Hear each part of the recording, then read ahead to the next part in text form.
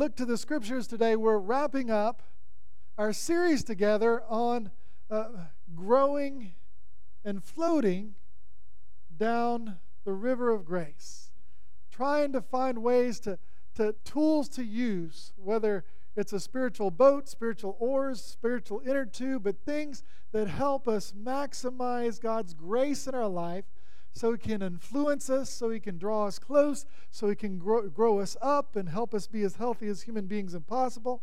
And so I hope in the last several weeks you've kind of renewed some of your tools in your toolbox for floating down the river of grace. Whether it's emphasizing your prayer life a little bit more, whether it's committing to read a paragraph or two of Scripture every day and ask the Lord, Lord, what out of this can I need to hear and live and believe and do? Whether it's like last week, maybe trying fasting for the first time, if your health is able to fast from a meal or two and seek the Lord in that time of prayer. But I hope that you're trying some new things and growing in your disciplines. This morning, we wrap up with sort of the final two disciplines, and that's the discipline of worship and the discipline of the Lord's Supper. Two great gifts of grace that God has told us, do this so that you may walk with me. And so to help us in this journey today, we're turning to Luke's Gospel, to the life of Jesus, and see how Jesus dealt with His worship day. And so in the 14th verse of chapter 4, we pick up the story. Jesus has just been tested through fasting out in the desert, and He is coming back in to begin His ministry, and here is how that ministry began. Jesus returned to Galilee in the power of the Spirit, and news about Him spread through the whole countryside. He was teaching in their synagogues, and everyone praised Him. He went to Nazareth, where He had been brought up, and on the Sabbath day He went into the synagogue, as was His custom. He stood up to read, and the scroll of the prophet Isaiah was handed to Him, and unrolling it, He found the place where it was written, "The Spirit of the Lord is on me, because He has anointed me to proclaim good news to the poor. He has sent me to proclaim freedom for the prisoners, and recovery of sight for the blind, to set the oppressed free, to proclaim the year of the Lord's favor." Then He rolled up the scroll and gave it back to the attendant and sat down. The eyes of everyone in the synagogue were fastened on Him. And He began by saying to them, "Today, this scripture is fulfilled in your hearing." Now all spoke well of Him and were amazed at the gracious words that came from His lips. This is the word of God for you and me, the people of God. Thanks be to God. Now, brothers and sisters, the people kind of turned on Jesus shortly after this, but that's not part of the story that we're going to get into today. But I want to invite you as we prepare our hearts. Will you join me for a word of prayer?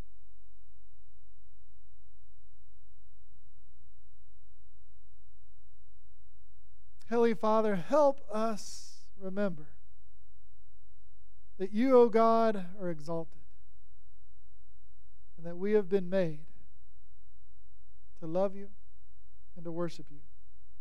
So may the meditation of all our hearts be pleasing and acceptable in Your sight, O God, our strength and our Redeemer. Amen. Brothers and sisters, I've now been on this world a little over 50 years. It's hard to believe I've been around that long. But anyway, in that time I have learned a few things I think that are true. That I know not just because the Bible says so or whatever else says so, but by experience, stuff that's really true about us as human beings in particular. And one of those qualities that I'm convinced of is the quality that in our DNA, somewhere deep within us, we are wired to worship. We are hardwired to worship. Like some of you I know, computers can be hardwired, right? They have certain things in their brain that just are a given. For instance, your phones are hardwired. If you have a new phone, your phone may be hardwired to accept the new 5G data stuff. Now, if you have an older phone, that 5G may not work, right? Because it's not hardwired into the phone. In a similar way, as human beings, by nature, our natures are hardwired for worship. Now, what is worship? Worship in biblical times represented going up to a king, someone greater than any of us here anyway. And if you adored that king, you would offer to kiss his hand or kiss the ring in honor or in worship of that leader on earth. That was the biblical picture of worship. It's something that we adore. It's something we love. It's something we want to lift up and exalt and make greater in our life. And as we do, we worship. Now, one of the challenging things that we learn from Scripture is this, though, that most of us worship things that aren't worthy of worship. Most of us invest our time, our love, our adoration, our exaltation to things in our lives that are not worthy of worship. And so, because we're wired to worship, we do, but we worship the wrong things. The Bible has a name for this, especially in the Old Testament. That name is idolatry. And for instance, some of us, we get to be about 20, 22, 23 years old. We think, I want to make $1 million. I want to be a big success. I want to do a job so well that I can retire early. And so we make our work our job. We make our work our God. And we worship our work. But as we worship our work, we neglect the family at home. And then we wonder why our marriage is not going well, or we wonder why our kids aren't happy with us. It's because we have chosen to worship something that is not fit. Not just that, but we might worship other things as well. We might worship good things. We might worship our spouse, or we might worship a relationship, or we might worship, I think, in our media today and all the things that are going on, we worship sex and sexuality, and all those dynamics get out of control. Others, they struggle with addictions, and addiction is a form of worship of whatever that addiction is. It's all because, on the one hand, we're made to worship, but on the other hand, when we worship the wrong things, harm happens, bad stuff happens, brokenness happens. So we've got to worship something greater than us. But even that can't be anything, brothers and sisters. Because some of us, we love our country and we're very patriotic. But if you worship your country, it can bring harm to the world and the community and even that own nation. So there is a balance. You've heard the saying, God first, and then other things second and third and fourth. And that really is true if we'll do it. But that means, as a Christian people, that we have found a place where we can worship that will bring fulfillment, that will bring joy, that will bring life, that will bring hope, that will help satisfy us and grow us and mature us and make our life not worse. It won't bring harm, but it will make us the best we can be. And that is to worship the one who made us. To worship God who holds all things in his hands. To worship the one who, for instance, holds galaxies, not just stars, not just planets, but holds galaxies in his hand. To worship the one who created the heavens and the earth, who made us in his image, who made this world incredibly mysterious and awesome and wondrous and beautiful. Whether it's the beauty of a sunset or sunrise, whether on the beach or on the mountains, we can be overawed by creation, and it should cause us to worship the one who made all these things, the God of the universe. We were made for worship. And when we worship God, the one who is all wise, who is all good, who is all loving, who is all powerful, who cares for us and wants our best, when we worship God in that way, brothers and sisters, we find who we're meant to be. You know, I think it was Blaise Pascal, right, that said, our hearts are restless until they find their rest in Thee. Now, we see this in the Scriptures, especially in the Old Testament. For one of the very first stories of the Old Testament is a story about worship, the story of Cain and Abel. You remember the story of Cain and Abel? Cain brought his worship sacrifice to the Lord, but he didn't do it with the right heart. And because his heart wasn't in it, his offering wasn't accepted. But his brother Abel brought his heart and his offering to the Lord full-heartedly, and it was received. And that produced envy between the two brothers, one who worshiped well and the other who had his heart in the wrong place. And as a result, it ended in death, strife, and loss. That very first story reminds us how critical it is that we get our worship right. And if that wasn't enough, then we could fast forward to the 10 Commandments, brothers and sisters. And there in the 10 Commandments, we find the first 4 commandments have to do with worship.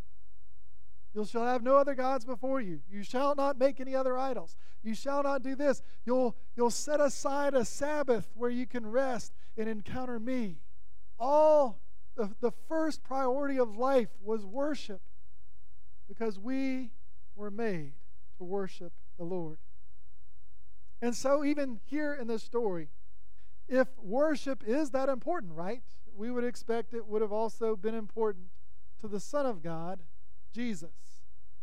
Now, I know there are some of you out there and some listening maybe online who'd say, well, Chris, I understand that worship thing, but I enjoy worshiping out while hunting or while fishing or while playing golf or just being outside is where I worship.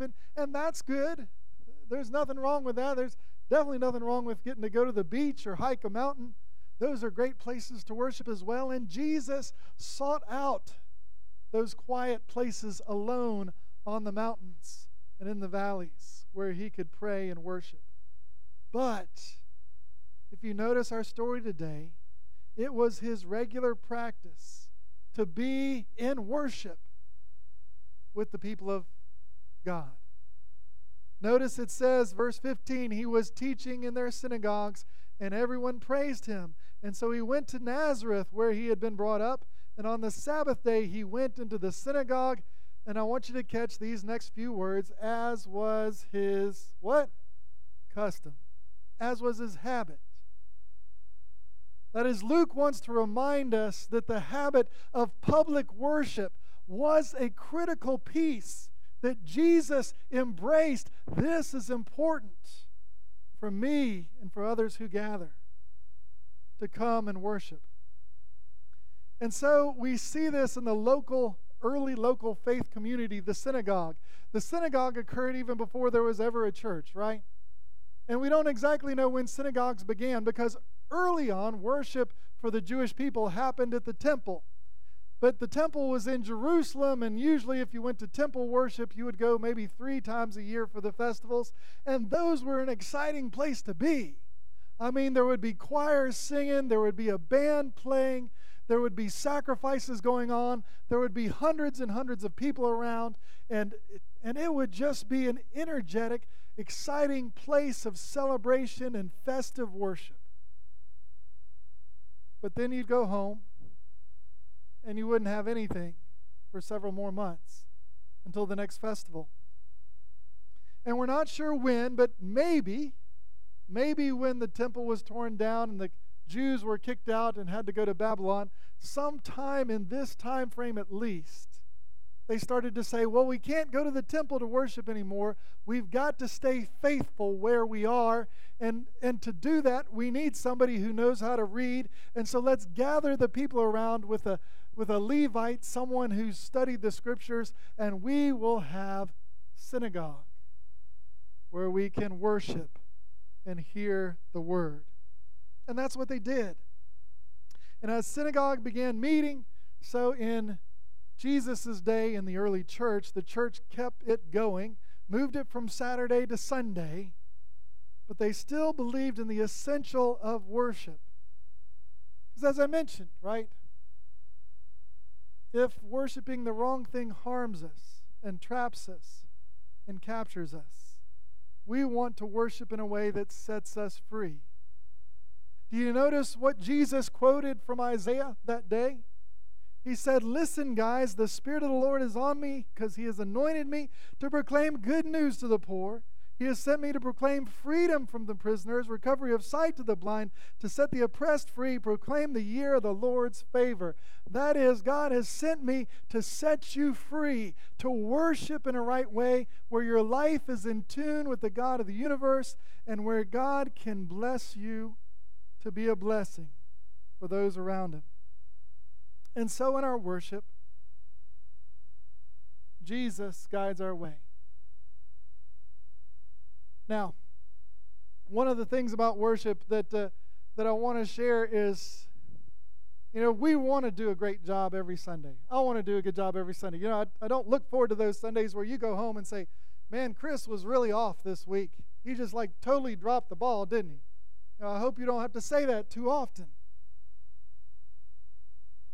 But ultimately, y'all, we're not here to perform for you. You got that?